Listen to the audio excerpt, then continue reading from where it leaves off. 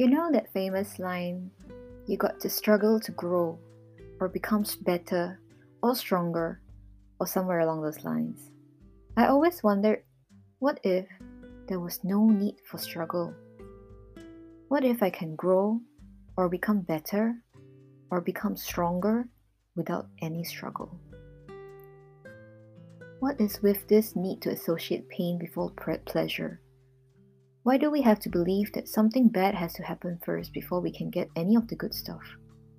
Or if we've got some good stuff going on, we start thinking, oh, nah, this isn't going to last.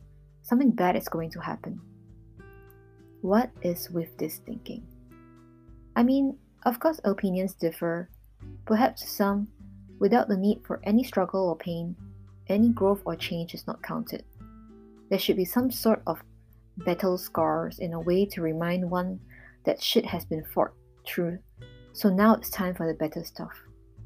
But my friend, you are already deserving. You are enough already. You are worthy.